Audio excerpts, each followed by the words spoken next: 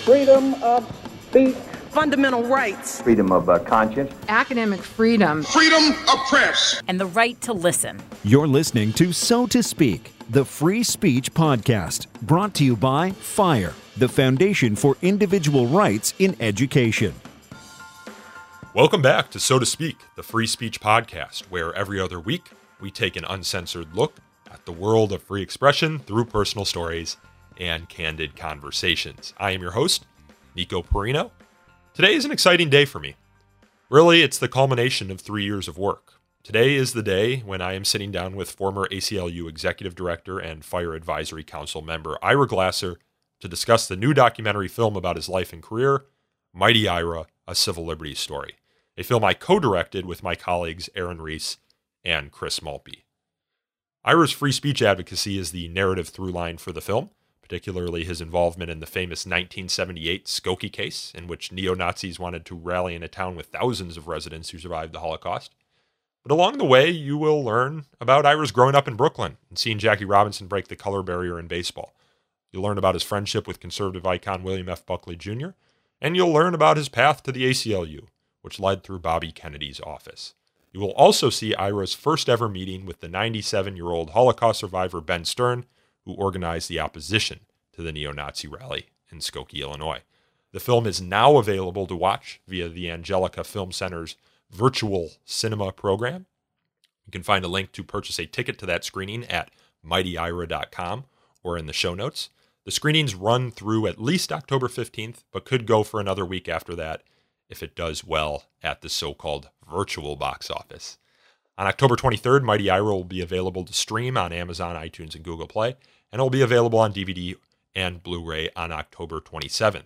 The film is already available for pre-order on iTunes. Now, longtime listeners to this podcast will know that I had Ira on the show for a marathon 2-hour episode in May of 2017. That episode was the inspiration for the Mighty Ira documentary, and this episode is sort of a reflection on some of what has happened since. For big fans of Ira and the documentary, we are releasing a companion episode to this one in which I narrate Mighty Ira and provide some of the background on the story and the filmmaking process. You can find that episode in the So to Speak feed, but I suggest watching the film first before listening to the watch-along narration of the film. Now, without any further ado, I present the man himself, Mighty Ira Glasser. So Ira, welcome back onto the show. Well, thank you. It's been a long journey. Whenever I tell people about how the film happened, I always start with that 25-minute podcast that turned into a 3-hour podcast in your apartment in New York. Well, I always like to tell people that you told me that you might not remember much.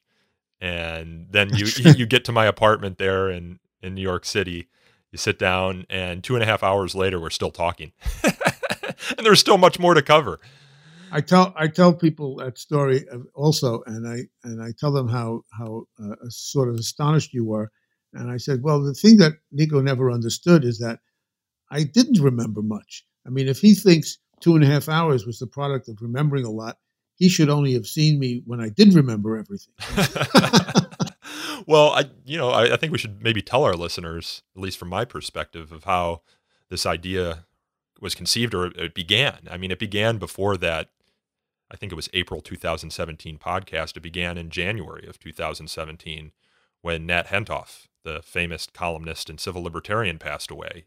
I went to his funeral, which I think was at Riverside Memorial Chapel, and I saw Michael Myers there, who was one of your old colleagues and the leader of the New York Civil Rights Coalition. And he had introduced me to you and Norman Siegel, who's also in the documentary. And I forget if it was you or Norman, but Michael said that I worked at FIRE, and one of you said, you do what we used to do. And I'm looking at you both, and I'm saying, well, who are you, and what did you used to do? And then, of course, you introduced what you used to do, and I'm, first off, kind of ashamed that I didn't know who either of you were. And we go, and there's, of course, a beautiful service to Nat, but Michael connects us afterwards, and I invite you on the podcast, and then that's when we sat down, and is the start of a very long journey for me, learning about kind of your generation of so-called civil libertarians and what animated your work and how you went about it. And it was just an honor, really, to get to know you and to get to know Norman and Philippa Strum and David Goldberger. The old school liberals, as Harvey Silverglate likes to put it, the free speech liberals, with a small L, of course, are really heroes to a lot of us who do this work now. And that shining light of a generation is now retiring, and in some cases, folks like Norman Dorson are passing away. Nat Hentoff are passing away. So it was a privilege to be able to capture part of this story through one man, in this case yourself. So it was an honor. Well, my phrase for our brand of civil libertarians was always I regarded ourselves as the social justice libertarians, and that phrase came about at an annual conference of an organization called the Drug Policy Foundation, whose founder Arnold Trebek just died this past year a few months ago. And it was the first organization that was founded and functioned to try to gather together everybody that was against the drug war and the excesses of the drug war into one place and begin to build a movement. And in those days, the thing that was astonishing about the 200 or so odd people who came to these conferences, they were annual conferences, was that they were all white. They were all, mostly involved with marijuana and not necessarily with a lot of the other drug issues. And always puzzled me. I went there once when I was still head of the ACLU. They invited me there, and I came, and I was amazed because my experience at the ACLU is that although the war on drugs was an abomination to the principles of John Stuart Mill and individual autonomy and bodily autonomy, and that was sort of a core basic civil liberties principle. The fact is that in my experience at the ACLU, most of the enforcement of the war on drugs was disproportionately against Black and brown people. So I had begun at the ACLU to see that in addition to the John Stuart Mill libertarian personal autonomy issue that led to our opposing the war on drugs, there was this whole racial injustice issue about who was it really being enforced against. And nobody at this conference really saw that. And it took many, many years before the complexion of these conferences and the participants started to change. One of the things that organization used to do every year is give out awards for various kinds of things, because there really wasn't much else that they could do back then. This was in the late 80s, early 90s. And one year they gave an award to Thomas Szasz, the iconoclastic psychiatrist who had long opposed the abuses of locking up people on the grounds of mental illness and in these snake pit institutions. And that's where I knew him from. But it turned out he was also an opponent of the war on drugs, sort of on the same libertarian principles. But he never talked about the racial disproportion. He just talked about personal autonomy. I had never met him, although I was very familiar with his writings and relied on them a lot at the ACLU in various ways. And so he accepts the award and he gives this big libertarian speech, which was unexceptional and with which I agreed completely. And then, he walks over to the table where I was sitting and he sits down and we introduce each other. And he says to me, well, if you're not a free market libertarian, what are you? And I looked at him and smiled, and it was just completely spontaneous, out of nowhere. I said, well, I'm a social justice libertarian. And he says, well, what does that mean? I said, well, it means that, at the ACLU, we fight a lot against racial subjugation. We fight a lot against the subjugation of women and of gays and of prisoners and of mental patients and of children and on and on and on. And free speech is one of the core issues for us, but it's not the only core issue. So we define ourselves as social justice libertarians. And that's what to us civil liberties is. and he couldn't understand it. And I've had that discussion over the years with people like Milton Friedman, who never understood why the ACLU was opposed to school vouchers. So you've met Milton Friedman, huh? Oh, met and debated him, yes. Oh, interesting. Yes.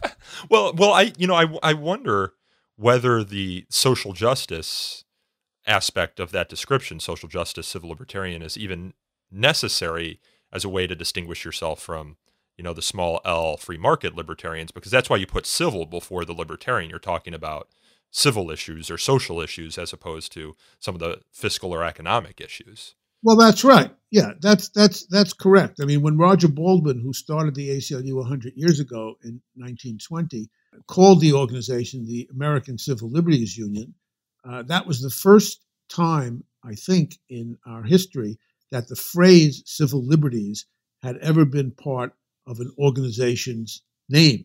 It became a brand, but it wasn't at the time. It was really new. And the whole idea of how you define civil liberties was constantly in flux and in turmoil as the ACLU developed. When I came into the ACLU in the late 60s, they used to use the term civil rights and civil liberties differently.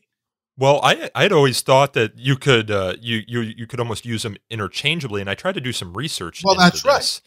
Right. And it was like, No, I guess during right. Truman's administration, he had a big civil rights panel he put together, or commission that he put together, in which they looked at this and kind of distinguished civil rights and civil liberties. There's a paper about it that Randall Kennedy over at Harvard told me about, but it's interesting how the phrases have evolved. Well, it's true. And, when I came into the ACLU in the late 60s, not just I, but a whole, our then, I was 29 when I first started at the ACLU, just about the age you are now. And we weren't called the old school then.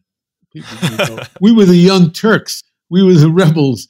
And what we were rebelling about was that the issue of racial injustice and discrimination against women were not seen within the ACLU's governing board at the time as equivalent priorities to free speech and due process and privacy and things like that.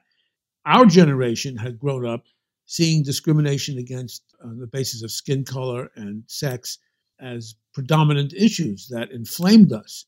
And the ACLU board then used to distinguish between civil liberties and civil rights. I mean, we actually had people who got up on the board and said, we're not against civil rights, we're for civil rights, but it isn't really our mission. That's the NAACP's mission.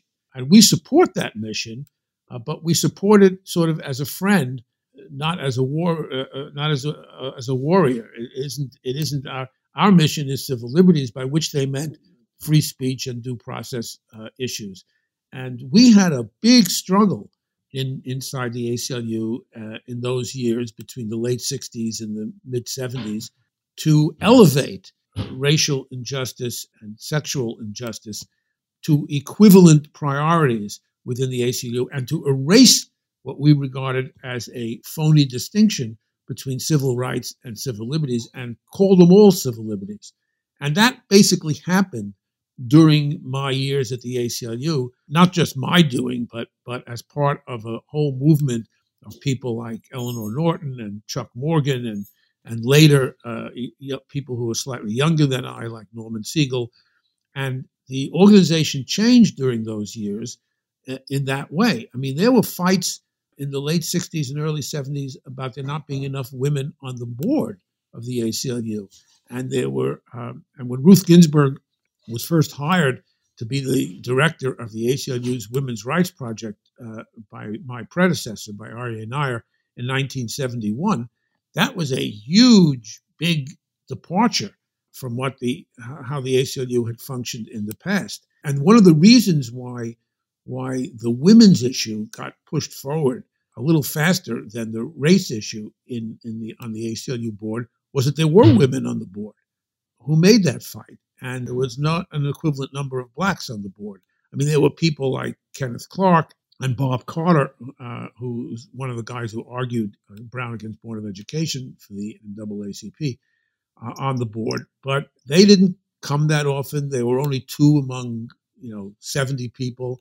And so the whole transformation of the ACLU during the years from the mid-late 60s to the mid-late 70s was a transformation that didn't introduce the issues of equality into the ACLU's agenda, but elevated them to a position of equivalence with the more traditional issues of First Amendment and due process. It brings up the question for me, it's like, what's the limiting principle for what we define as a civil liberty? Because some might argue that those principles can be expanded into the political realm, and that political issues then become civil liberties issues, and economic issues then become civil liberties issues. I'm not saying that the stance that you and your colleagues took in the 60s was wrong. I guess this gets down to the question of what is a civil liberty. And when you think of the word libertarian, that's exactly right. And the issues of how you define those have to be done very rigorously and very with a great deal of intellectual and analytic rigor.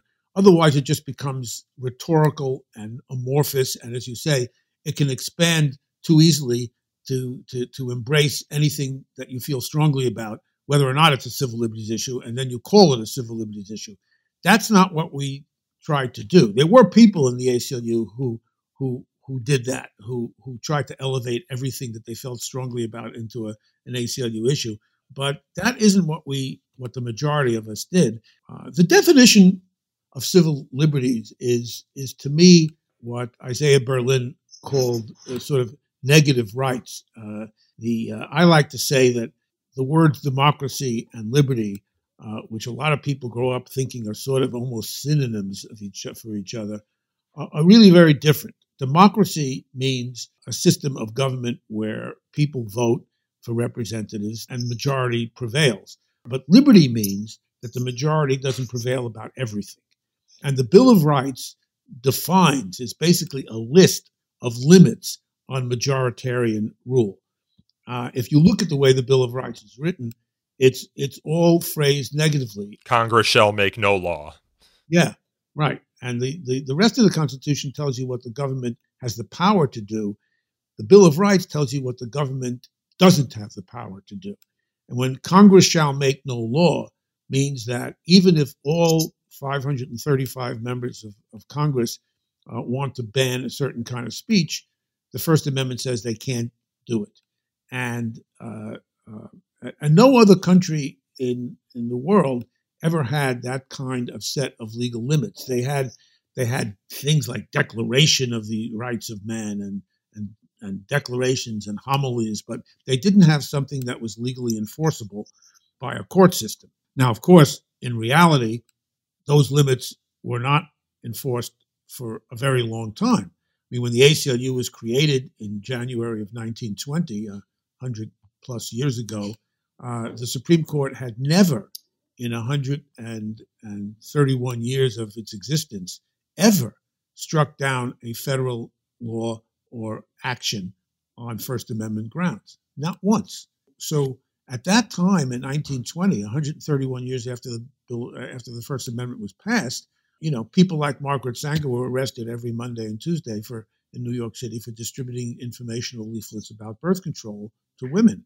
And during the period of 1916, 17, 18, when there was a movement in the United States to oppose America's entrance into World War I, those people had their rallies broken up, had FBI agents infiltrating them, had their homes searched. Well, that makes me wonder, Ira. So when the ACLU was founded 100 years ago this year in 1920, were those individuals who founded the ACLU concerned with the principles of libertarian autonomy, or were they more concerned with political expediency insofar as these principles of libertarian autonomy would allow them to protest World War I, would allow them to fight for reproductive rights? There were both. I mean, these kinds of questions are never easily answered in 100%, black and white, yes or no, because. But you knew Roger Baldwin, for example. He was he was still around when you were executive director. Yes. I'm assuming you guys had talked about it at some point.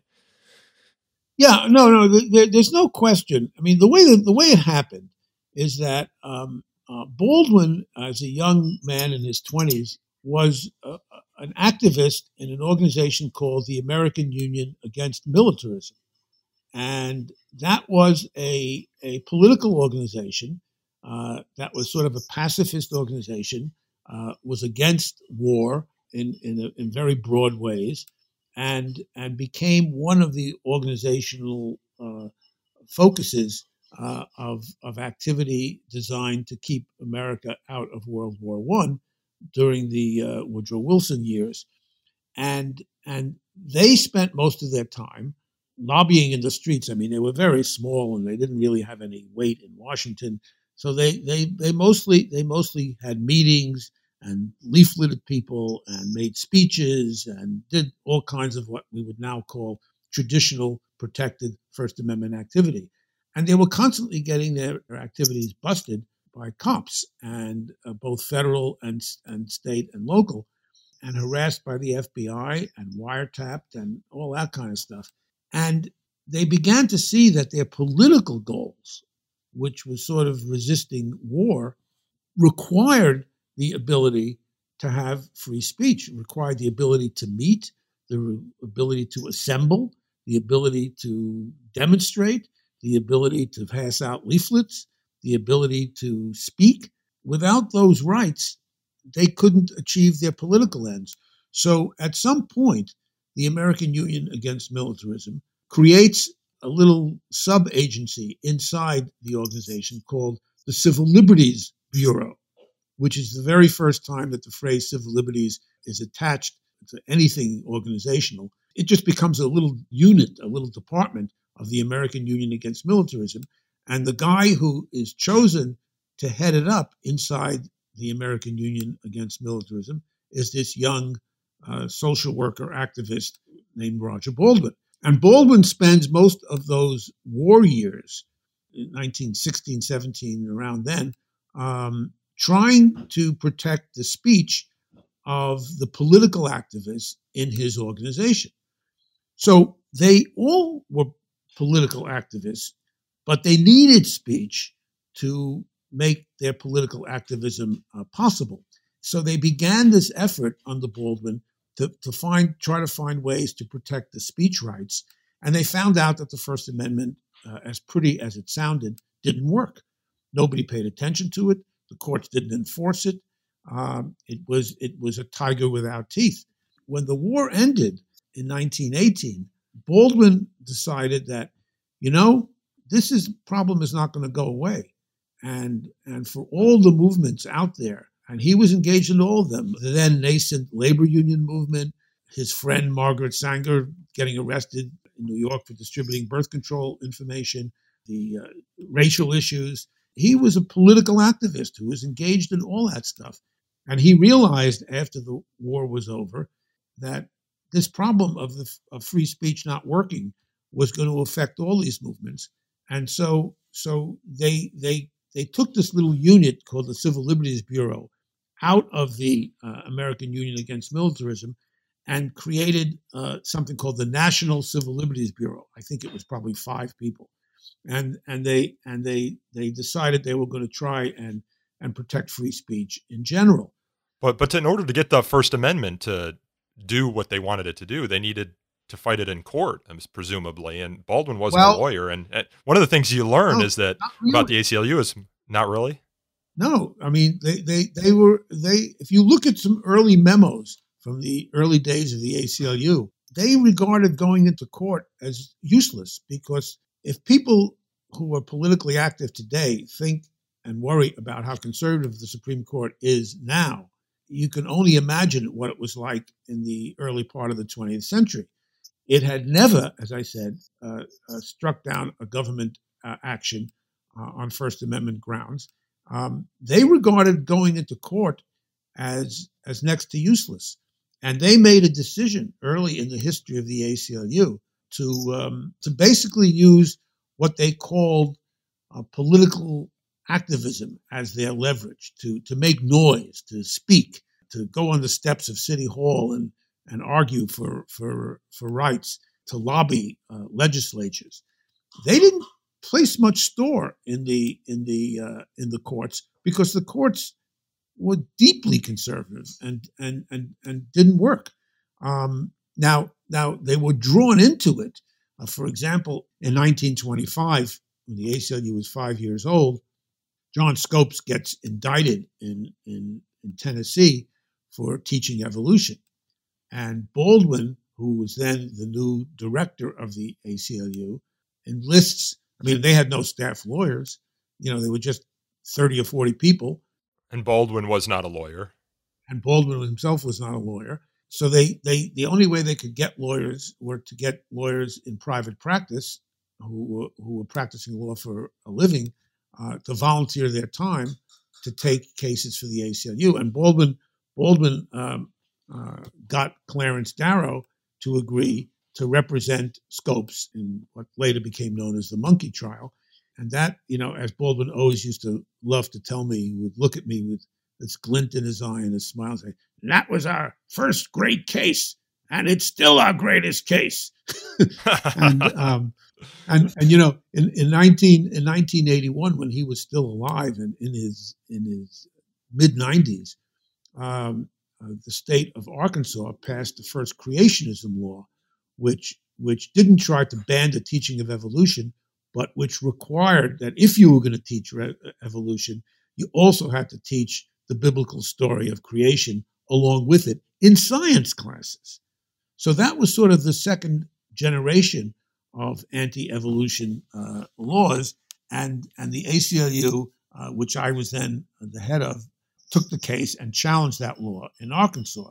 And when we had the press conference to announce that challenge, instead of running the press conference, I asked Baldwin if he would run the press conference, because as the director of the ACLU had started the Scopes case, he was still here when we were starting this creationism case, and I thought it would be great if he were the one who presided over the press conference and announced it, and he did, and he had this wonderful thing where he said, in 1925 we resisted this, and now in 1981 we're going to resist it again, and this time we're going to win it, and this time we did win.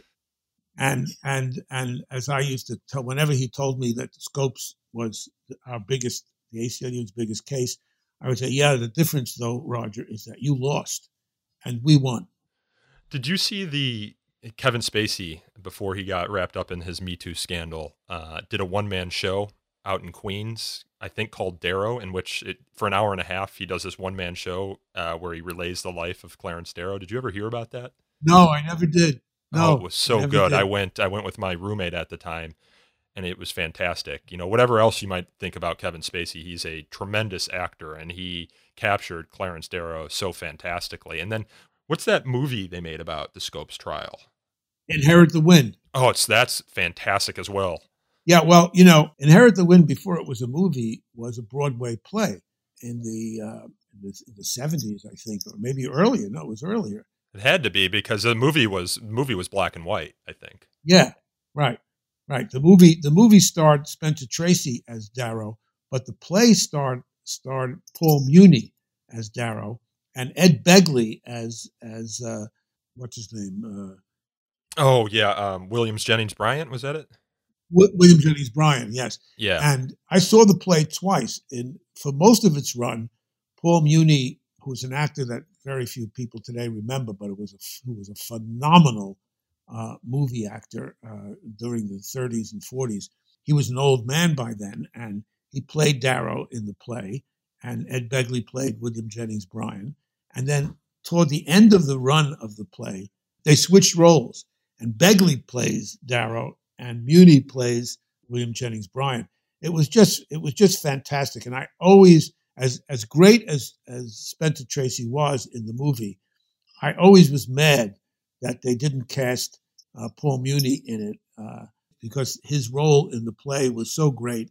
And the trouble with plays is that they don't get, at least in those days, they didn't get recorded, and so that performance is lost. But yeah, so that play was, it took liberties with some of the marginal facts as works of art always do with history, but it basically stayed pretty close to the transcript of the actual trial in terms of what happened and some of the major speeches, and it was the issues were so similar to the issues we faced in 1981 with the creationism laws, but by that time the courts had changed, the ACLU had grown much bigger and stronger, and we won that case very decisively, and the state of Arkansas appealed it, and it ended up being joined with a case from Louisiana about the same issues, and we ended up winning it in the Supreme Court. And when we finally won it in the Supreme Court, and some reporter, I think from Newsweek or Time, called me up and asked me for a comment, my comment was, "Somewhere in heaven, John Scopes is smiling." What was Roger Baldwin like? I forget what year he died, but we include some footage of him in the documentary from the documentary that was made about him. It was a shorter documentary, 30 minutes, called Traveling Hopefully from the 80s. Hopefully, yes. But what was he kind of like, and what was your relationship like with him? Well, Baldwin died that same year in 1981 at the age of 97. And I knew him from the time I came into the ACLU in 1967, when he was, in his early 80s. He was about the same age I am now. And, I didn't know him well in those years. He, seemed to me as, this crusty old guy with a heavily wrinkled face but a fierce glint in his eye. And he was around, but, he had no active role by then. He had been retired since 1950. And, but when I got to the ACLU became national director in 1978, and from then until he dies in 1981, I became pretty close with him, and I saw a lot of him. I spent a lot of time with him, I always thought of him as a very. My experience of him was that he was a sort of a charming old gentleman. Still very sharp, had a quick wit, could give a great speech. But basically, I thought of him as a charmer, and most of the people who knew him back when he was the ACLU executive director, laughed at me when I said that. And I said, they said he was a pretty brutal politician. I mean, he was pretty strong-willed. He ran that place for 30 years. He brooked no interference if he could manage it. He ran the board more than the board ran him. Well, I mean, he ran the board because he invented the board. I mean, he started the organization. A founder of an organization always has a different relationship to its board of directors than his successors do, because he started the organization. He chose the board of directors. He selected them. He basically gave them life. So it's a very difficult thing for him to act as an employee of the board, where the board, governs and sets policy, and the executive director on staff executes the policy. That's a very different relationship for a founder than it is for anybody who follows the founder. So by the time I come to the ACLU, the board is 80 people who appear at meetings. Any 60 to 65 come to every meeting. The meetings go on for weekends at a time, and the board is in charge. I work for the board. They make it very clear: you are our employee. We hired you. Our job is to set policy. Your job is to implement the policy that we set. Your job isn't to make policy. Well, that was pretty clear to me, and that's the way I always functioned. It didn't mean I didn't have influence over the policy that they made, but that was a different relationship. His relationship with the board was, he didn't exactly see himself as their employee. And so, the view that people had of Baldwin who knew him when he was younger was different than the view I had of him and my experience with him as a 90-plus-year-old man. But he was feisty. I loved him. We had a 95th birthday party for him in somebody's apartment on the Upper West Side. And, 70, 80, 100 people came. And he arrived and we left together. And as we were leaving the apartment building, going out into the street, I say to him, well, Roger, I have my car here. It's parked about a block away. Can I give you a lift downtown? He lived in Greenwich Village. And he looked at me. He says, no, it's all right. And I said, well, can I get you a cab? I mean, the man was 95 years old. It was 11:30 at night, and in Manhattan. And he, no. He says, once you start taking cabs, there's no end to them. And he disappears down. He disappears down the steps of the subway on the corner of Central Park West and 81st Street to go back down to the Village. And I look at my wife and I say, holy mackerel, 95 years old, and he disappears into the subway and refuses a cab because he might get used to it. And and that's the way he was. And was he a Brooklyn guy? No. Oh no, he was a Boston Brahmin blue blood. He came from in the early part of the 20th century, if you were spending your time working for organizations like the American Union Against Militarism or later the ACLU, you had to be independently wealthy because you weren't making a living from jobs like that. So he came from a privileged background. He had a home on Martha's Vineyard that he disappeared to from time to time. He spent his summers in those fancy places. No, he was not a street guy. In fact, he was vaguely suspicious of me. I was sort of, I had been the head of the New York Civil Liberties Union for close to a decade and sort of presented myself as a street guy because that's what I was. I mean, I came to ACLU conferences in T-shirts, not in a suit and tie. And I played basketball with the younger lawyers. That's what I projected. He always seemed vaguely mistrustful of that. He was also mistrustful of what he called my New York accent, by which I always took to mean my Brooklyn accent.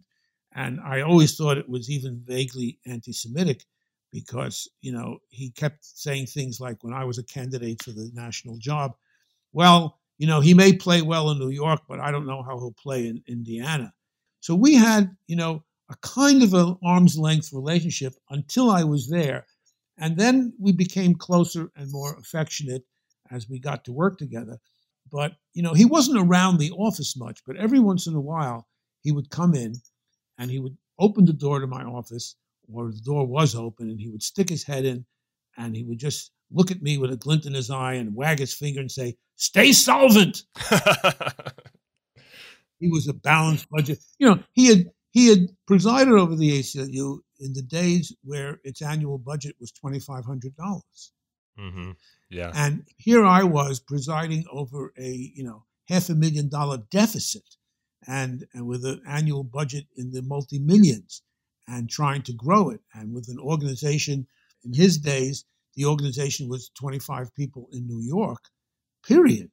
And in my day, the organization was, 300, 350 people with affiliates and offices in every state in the union. We communicated by fax machine and telephone, and we flew all over the country. He had no fax machine. Telephone long distance calls were almost impossible, prohibitively costly to make. And when he traveled to California or to Iowa or to anywhere else in the country, he took buses and trains. And so the whole Weltanschauung of how we operated and what we had become was something of an astonishment to him. On the other hand, we operated with litigation as a primary means of our leverage, which he had eschewed for the reasons that I explained before. And we operated during the heyday of the Warren Court from sort of the mid-50s to the mid-70s when 80% of the rights that we all wake up with and take for granted today were established during the 20-year period.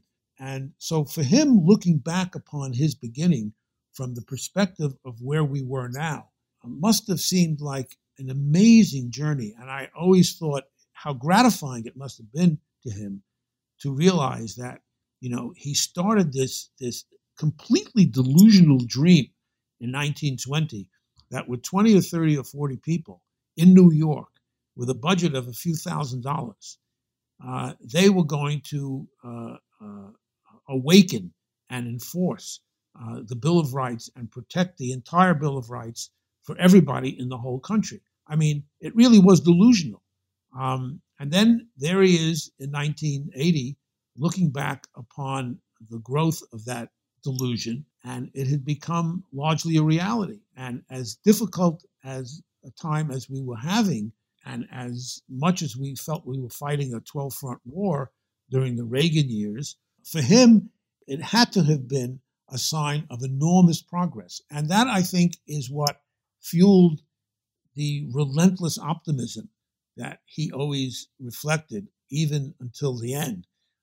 It was an optimism born of his experience of reality, which was that over his lifetime, this idea of protecting rights had grown from a delusion into a reality that was not completed, but was far along. I mean, he had started out on his own 1-yard line, and there we were on our opponent's 30-yard line, and he could see that, and so there was a thrill to talking with him in those days about that journey, and that's what that documentary about him was called, Traveling Hopefully, because he was very fond of, that was a quote from Robert Louis Stevenson, and he was very fond of saying that the idea about these sorts of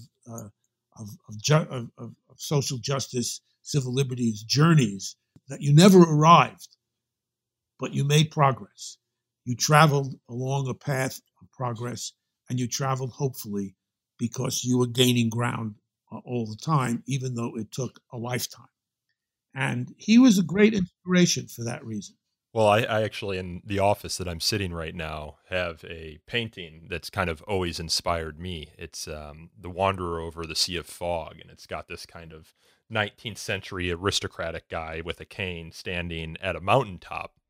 And you can tell he's wandered far, he's traveled far, he's climbed high, but far off in the distance, you see mountaintops that are even higher. And, new mountains to climb, new adventures to take, new goals to set. So I've always kind of thought that way as well. Yeah, well, that's right. And the metaphor that I came to use during my days at the ACLU was that, people would say sometimes, this is not a sprint, it's a marathon. But I thought that wasn't quite sufficient to explain what it was that we were doing. It wasn't just a marathon. It was a marathon relay race. And the idea of it being a relay race was important to me because what it meant is that while I was on the track, holding the baton in my hand and running as hard and as wisely and as strategically as I could toward this elusive goal of enforcing the Bill of Rights for everybody all over the country, I had to come to understand that my position on the track was way ahead of where it had started 3 generations earlier, and that I had taken the baton from people who had been running for decades before me, whom I never knew, and that before too long, somebody would have to get on that track and take the baton from me because I wasn't getting to the end of it.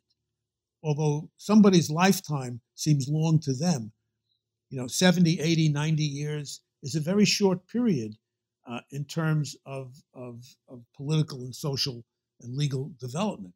When you think that the censorship of the press began the day that the printing press was invented in the 15th century, and that the First Amendment didn't turn up until late in the 18th century, and it wasn't really enforced until the middle of the 20th century, you're talking about 500 years. And nobody's life embraces that. So these struggles go on for centuries, and no individual life can measure the progress. We try and capture that in the documentary. At the end, you're talking about that baton passing analogy, and there's clips of you at the Fire Student Network conference, kind of, locking hands, shaking hands, hugging out with some of the next generation, some of these students who you had just spoken to and shared your story with. Yeah, well, that's what's been thrilling to me about your efforts in not only making this film, but in what you guys at Fire have been doing. The thing that's thrilling to me is that you're the same age I was when I first got to the ACLU, a year older maybe. And it's very important to me that the baton be passed to people who are at the beginning of a lifetime of running, because otherwise it just peters out. And one of the reasons why I am so insistent about the idea of what I call social justice libertarian is that how the Bill of Rights is enforced and against whom and for whom is a very critical, I have come to understand over the career at the ACLU, is a very critical part of the goal of enforcing the Bill of Rights. That I know that Fire is a First Amendment organization, and I'm not asking you or it to become a multi-issue organization like the ACLU was. If only we had time. We've got our hands full enough. Well, you do have time, but you have as much time as Baldwin had in 1920. But the fact is that during the course of my career, we worked with a lot of organizations. Some organizations were only interested in reproductive freedom for women. Some organizations were only interested in the rights of mental patients. Some organizations were only interested in the rights of prisoners. Some organizations were only interested in immigration. Some organizations were only interested in skin color discrimination. We were the only organization that was what I used to call the conglomerate of civil liberties. We embraced them all, and that was our mission. And we worked with all of these single-issue organizations, but it was very, very important to have an organization like the ACLU that was non-political, non-partisan, and devoted to the entire range of issues embraced by the Bill of Rights, whether it was criminal justice, whether it was Fifth Amendment, Fourth Amendment, Eighth Amendment, First Amendment. These were all important, and though there were liberties that we advocated that were not in the Bill of Rights, and that there were some elements of the Bill of Rights that we didn't focus on, it was our definition of civil liberties that determined our mission, not somebody else's. We did not take our mission from the Bill of Rights. Our mission was our own invention. I like to say that if the ACLU had been around in 1850, there wasn't the 14th Amendment, there wasn't the 13th Amendment. Slavery was not prohibited. It wasn't part of the Bill of Rights. It wasn't part of the Constitution. But I like to think that we would have opposed slavery anyway, even if it wasn't in the Bill of Rights. I like to think that we would have supported the right of women to vote even before the Constitution was amended to give them that right. That we got our definitions of liberty from our own analysis of what liberty was and what liberties people should have and what limits the government power to deny those liberties should be. And where the Constitution agreed with us, we were happy to invoke it.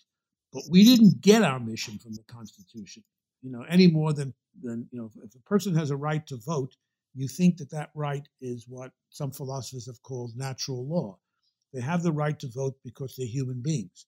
They have the right to vote because they have a right that comes to them by virtue of the humanity. And if a government recognizes that right, that's great.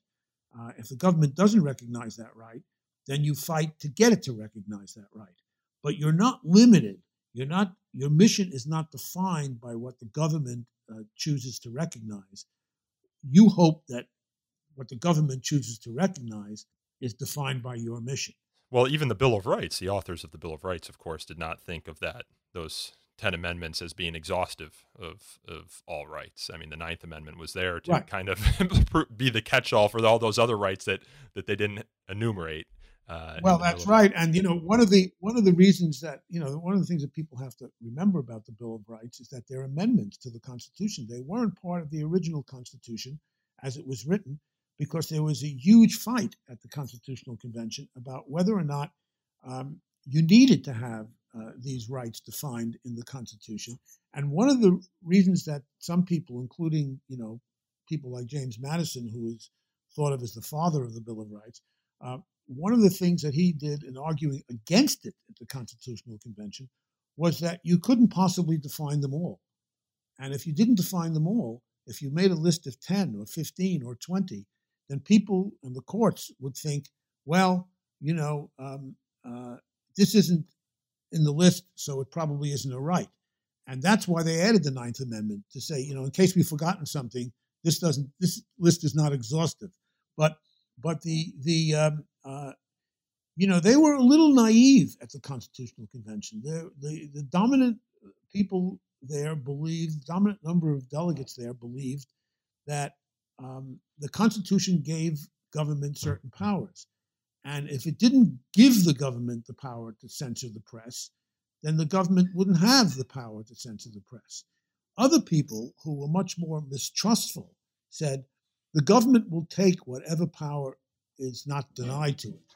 And so you have to have not only a constitution that confers power on the government. In order to protect rights, you have to have a constitution that denies government certain powers.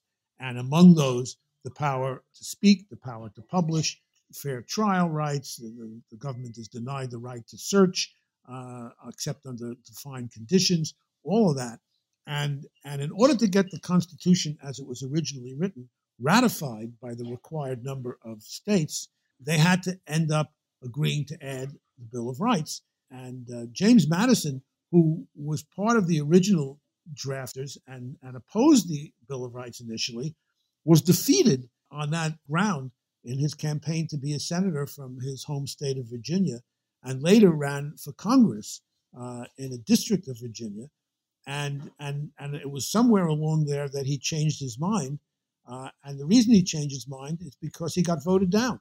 The spirit of liberty was present in the founding generation of this country because they had experienced oppression as a British colony. I used to say that the founding generation in this country was the last majority of Americans that believed in the Fourth Amendment because they had all suffered or knew somebody close to them who had suffered illegal searches by the British soldiers. And nowadays, most people are so protected by the Fourth Amendment against such illegal searches that they don't think it's important to support because when you looked at the stop and frisk epidemic in New York City during the Bloomberg and Giuliani administrations, it was largely implemented against Black and brown people.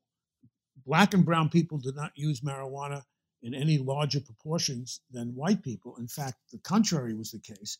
But 85 to 90% of all the illegal stop and frisks that took place in New York City, and they were like at some point for years, 5, 6, 7, 800,000 a year, were executed against people with darker skin color, mostly young men and teenagers.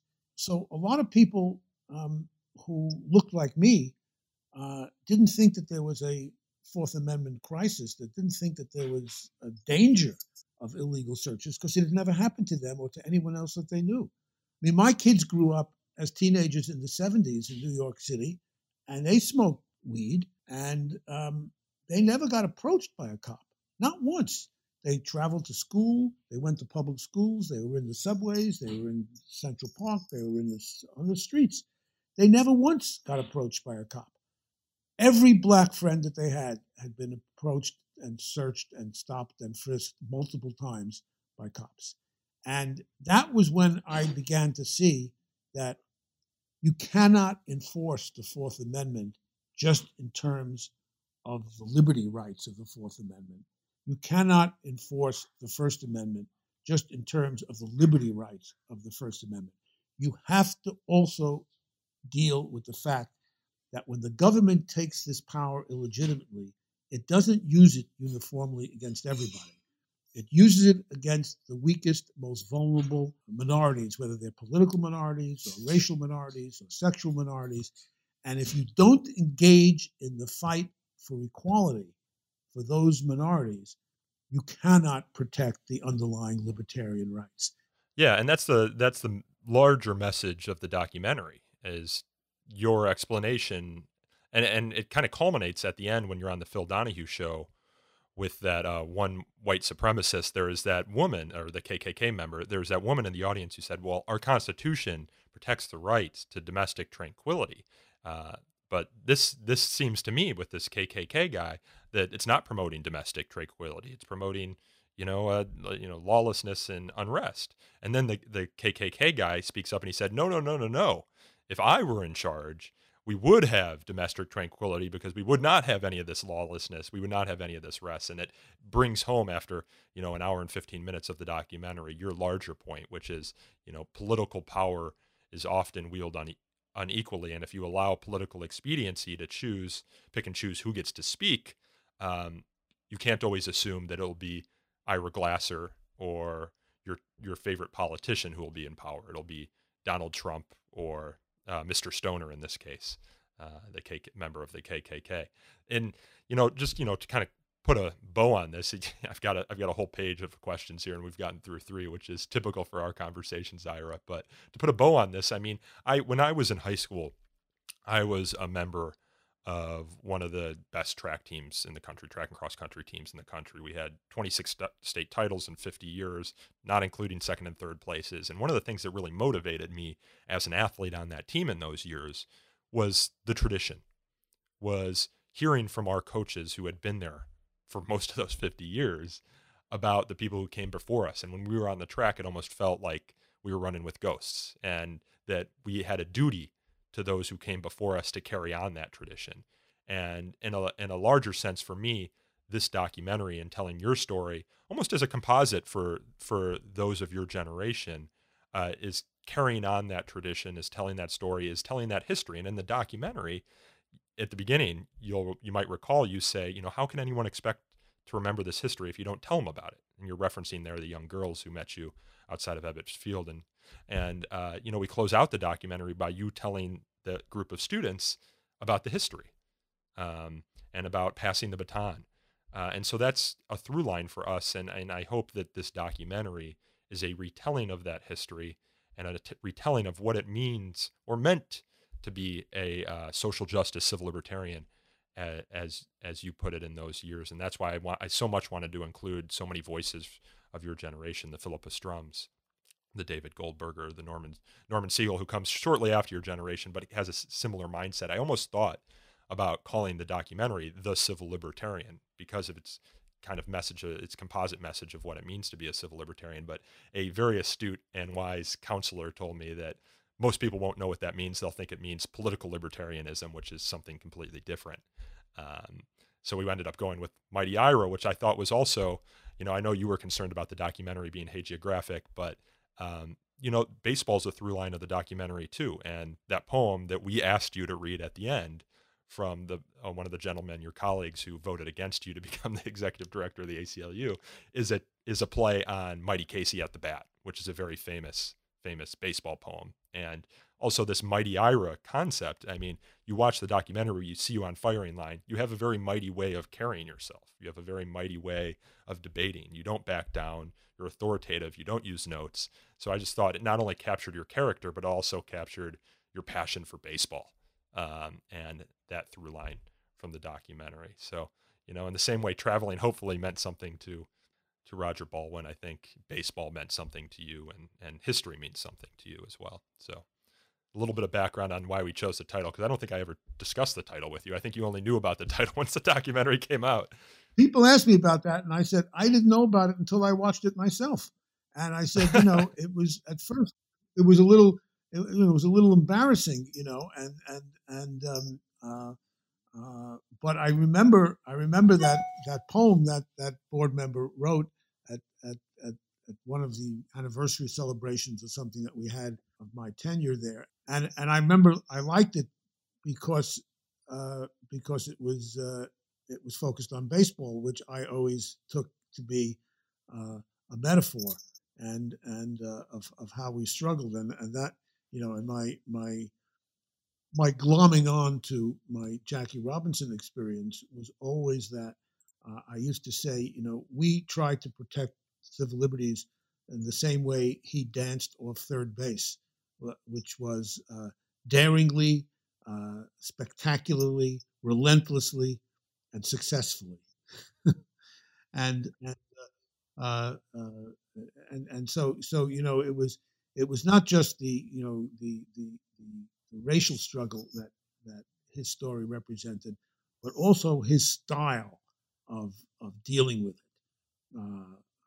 and the way he channeled his aggressiveness and his competitiveness. I not only copied his batting stance when I played baseball, but I tried to copy his style when I was at the ACLU, and so did Norman Siegel and a bunch of other people. There was something for that generation of us who went through that experience. His style of play and his way of dealing with the oppression became incorporated into our own styles of how we dealt with civil liberties issues and social justice issues in our own lives. And so these metaphors can often take on a life of their own, and it's very important because it's the way that we understand things is through those metaphors. I mean, that's how, when you talk about the marathon relay race, when you talk about starting out from the shadow of your own goalpost and being on the opponent's 30-yard line after 100 years, when you talk about being thrown for a loss on a play that didn't work and getting up off the ground and calling another play and getting back to it, when you talk about stamina and persistence and keeping on, all of these metaphors are very effective ways of understanding what you're talking about. And they do a better job of explaining it to younger people than abstract language. And so, I like that the film captured that, and that you guys understood how to do it and did it in a way that seemed to me to be very effective and very communicative. And so we'll see. I'll see you at the Academy Awards, right? Yeah, I wish. So, Ira, it's been a really big pleasure. It's 3 years in the making. If another documentarian comes around, you think you'll be up for another 3 years? So somebody asked me, well, you guys they only dealt with really two issues. They only dealt with, free speech and racial justice. What about all the other issues? I said, well, maybe we'll turn it into a series if I can suck it up. Yeah, right. Yeah. Well, part of the reason we focused on those two issues, and I like to think talking across lines of difference and the importance of that is another issue, especially as it relates to your relationship with William F. Buckley, right, and Ben Stern. Yes. We've been talking now for an hour and 8 minutes. I've gotten through 4 of my questions. Your history is just so rich. In order to have a narrative that makes sense, you need to pick and choose, unfortunately. And also it's a production of FIRE and the Foundation for Individual Rights and Education. So we needed to make sure that some of the issues that we focused on were relevant to our core mission as well, which is, of course, defending First Amendment rights and values of legal equality and talking across lines of difference. But I'd like to think that we got a little bit, a few more tastes of Ira in there with your baseball stuff, with your growing up and seeing the civil rights movement transpire. But yeah, even if we don't make another documentary, we've got, at this point, 3.5 hours of podcasts, and hopefully, Ira, I can get you on again sometime in the future, and we can finish my list of questions once and for all. Yes, well, there was a lawyer at the ACLU who once, in one of our cases, called me as a witness, as an expert witness, and I think it was a campaign finance case, and